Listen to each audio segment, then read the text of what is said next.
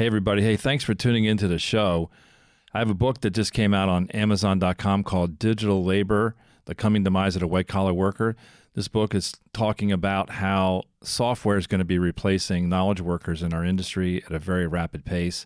This book is addressed for people who are interested in the future job market and what to do about it.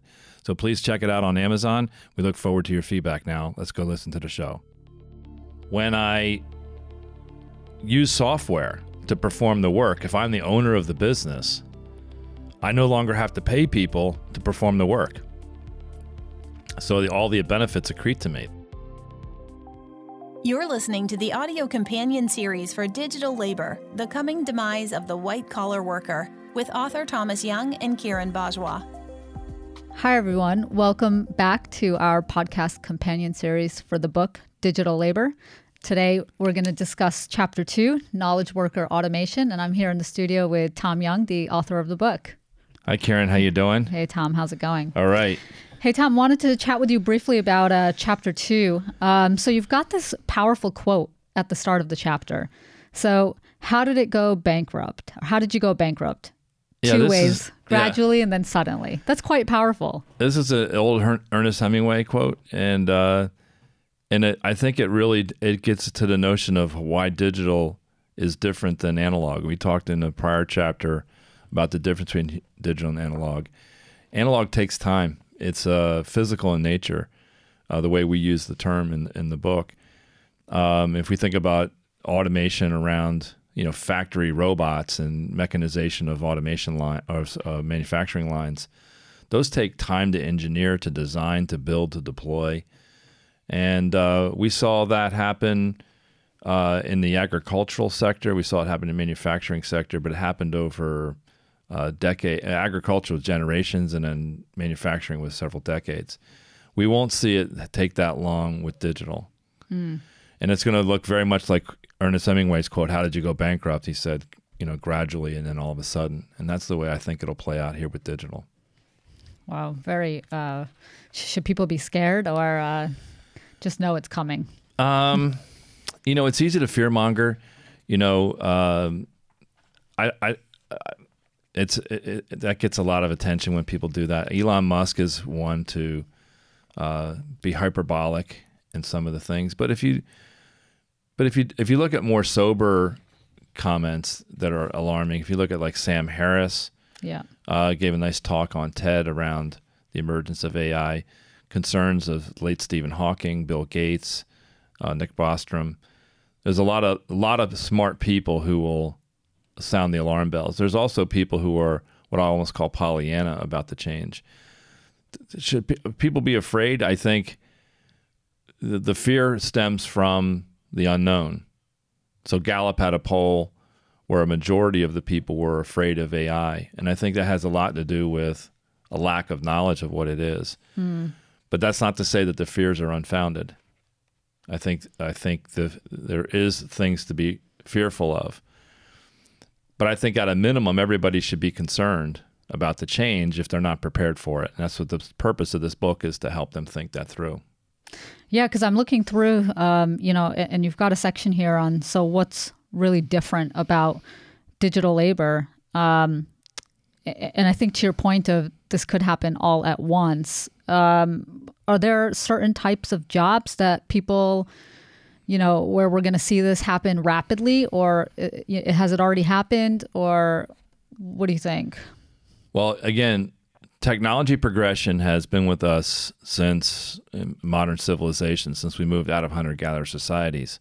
So if you look at the agrarian society, it used to be, it was a country of farmers, and we had a tremendous percentage of the people working in the agricultural sector back, I'll say, at the founding of this country, say in 1800.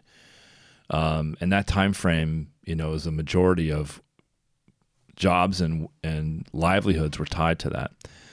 Well, that's dropped now to a minuscule amount of the people who have been involved in agricultural. It's largely a mechanized endeavor. Large machines, combines are doing a lot of the work. Industrial farming is dominating. And so now it's probably less than 2% of the people are involved versus, say, more than 90%. Well, that took a couple hundred years for that to happen, maybe 200 to 150 years before you see that big drop. So that's the gradual part. If I go back to the Ernest Hemingway quote, gradually we saw a decline. And if you look at the decline in the graphs, there's a graph in the book we have from the USDA and the Bureau of Labor Statistics. It's a straight line down from around 1780 to about 1975. It's like a straight line down in terms of percentage of people working in agriculture. Manufacturing, that's where people went to. Right. They would shift out of agrarian into the manufacturing economy. Jobs paid better. Some cases it was very hard work, but in general, I would say it was higher paying, better jobs than working on a farm. I'm not making a value judge. I'm just saying in terms of the wealth that was created.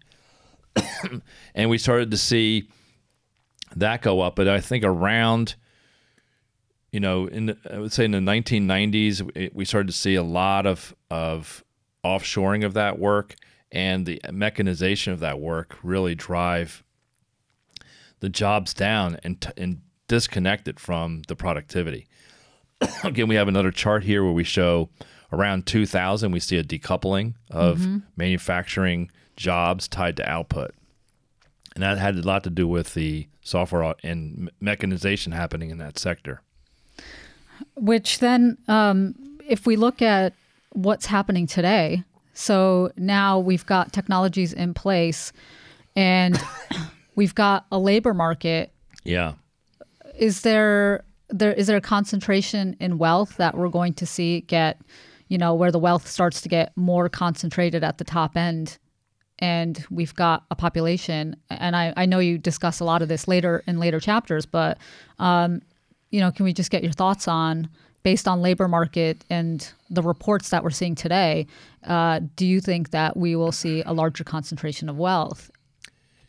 I do, and I think it goes back to what's different, and that the title, the quote we chose at the beginning of this chapter around Hemingway's gradual, then all of a sudden line. The agrarian change was gradual. The manufacturing changes around automation was gradual, but just faster. It went from generations to decades. So it was, you saw a compression from, say, I'm going to call it close to 200 years down to about 30 years. Mm-hmm. And this is where the all of a sudden comes in. Both of those were analog changes. This software change is happening as a result of digital automation for knowledge workers. But again, both of those automation waves for agrarian and manufacturing had to do with the automation of physical work, which is analog, when we use that in the prior chapter. When we start to replace brain work, that's where it becomes digital, because it's software doing it.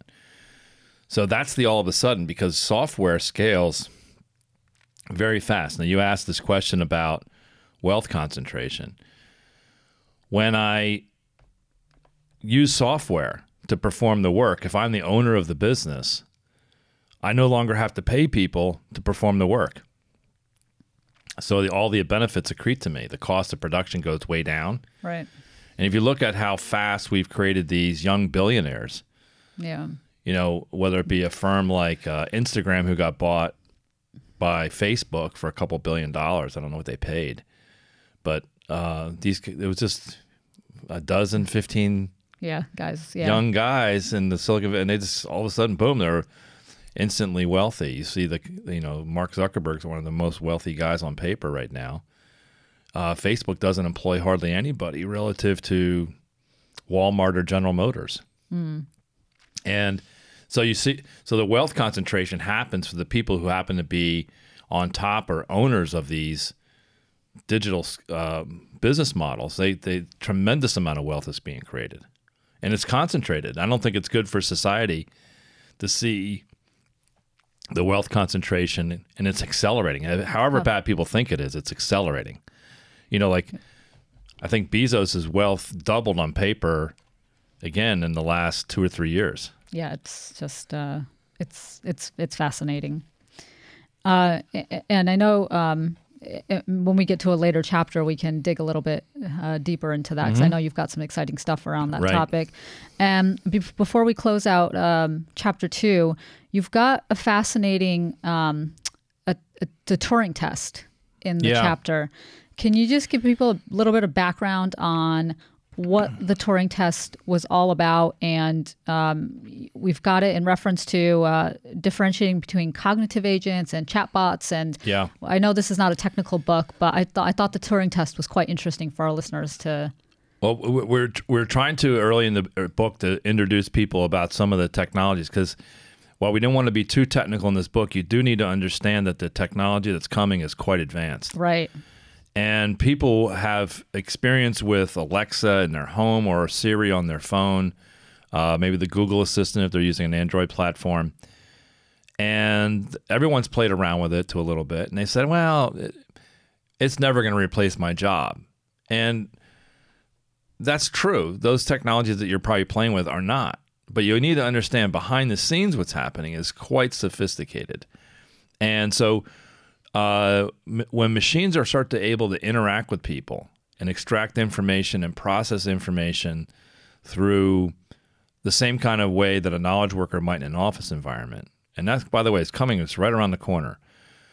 That has to do with the ability of the agent, of the software agents, to be what's called a cognitive agent, which is the ability to, for you to talk to a chatbot. It could be an avatar on a screen. It could be through chat window on your computer screen, or it could even be, sci-fi would like to have it in the form of an android. So there's a thing, Alan Turing in the 1950s, he was a guy in, worked with the military intelligence in World War II around helping break the German Enigma encryption machine. But he was a mathematician back then. He posed the question, can machines think? Because at the end of the day, to replace knowledge workers, these machines need to think. And there's lots of evidences that they can, but in very limited ways today. Right. But the issue is it's progressing rapidly, from beating Garry Kasparov at chess to beating Lee Sedol in the game Go, which is more complex than chess. Right. And people said, when they beat chess, they said, well, you'll never beat Go. And then it beat Go. And like, oh, wow, they were surprised when it happened. And then the next version of the software destroyed the first version that won. Yeah. And now you can't even play. The machines dominate this. So they said, well, that's narrow. It's defined. So we talk about the ability of machines to interact with people. And people are funny. They talk weird. They have accents. They change the subject. They're not always rational in the things they say. And how do you process all that information? So if you're a customer service agent, you need to be able to do that if you're going to replace that customer service agent with software. So the Turing test is a test to figure out if I'm interacting with a computer, do I know it's a person or a computer, and I can't tell the difference. And if I can't tell the difference, it's so-called pass the Turing test. So we lay out a very simple test that you can play with your version of Alexa, because I'm sure new versions are coming out all the time, Siri, whatever chatbot or your exposure to. We lay out a couple of examples, simple examples, to show what's difficult and what's happening here. But it's going to change rapidly. So whatever I say today, I'm reluctant, because in 2 days or 2 months or a few months, it's going to change tremendously. Did you guys feel Google Duplex was starting to get close? Yeah, that was launched last year in May, and I've been following it since then. I thought the progression would be more. I think they faked some of it. We get into it. We did a technical breakdown of how Google Duplex. Now, for people don't understand what that is. The Google Assistant, which is the unnamed AI, like it's the Alexa version, but it's on Android, was able to place let's just say a restaurant reservation, but it actually made a phone call to a restaurant and talked to the people. And the people that were on the other side of taking the reservation didn't know they were talking to a computer. And if you listen to the call scripts, it sounded exactly like two people talking. Right, yeah. Now, I'm sure those were curated. They picked the best ones for the demonstration. So we broke down those 5 different technologies that go into making that happen in real time. And again, it's every one of those technologies is tremendous, but they're all working in conjunction, and they're getting so much better every month, every quarter, that you cannot make a declarative statement, whether it be here, we're sitting here at the end of September in 2019. There is a state of affairs that exists today, but in December and January and March of next year, it'll be very different. Yeah. So, if people are listening to this 6 months from now, they can say, oh, that's old news. That's old news. It's, of course we can do that. Well, that's the nature of this change here. Very rapid. All right. Well, thanks, Tom, for your time. And if you haven't picked up the book, I encourage our listeners to head on over to Amazon, and it's Digital Labor, The Coming Demise of the White Collar Worker. And you can also check out digitallaborbook.com. Thanks Great. very much. Thanks. Thanks for listening. Be sure to listen to our next episode on Chapter 3, the Rum Jog Automation Maturity Model.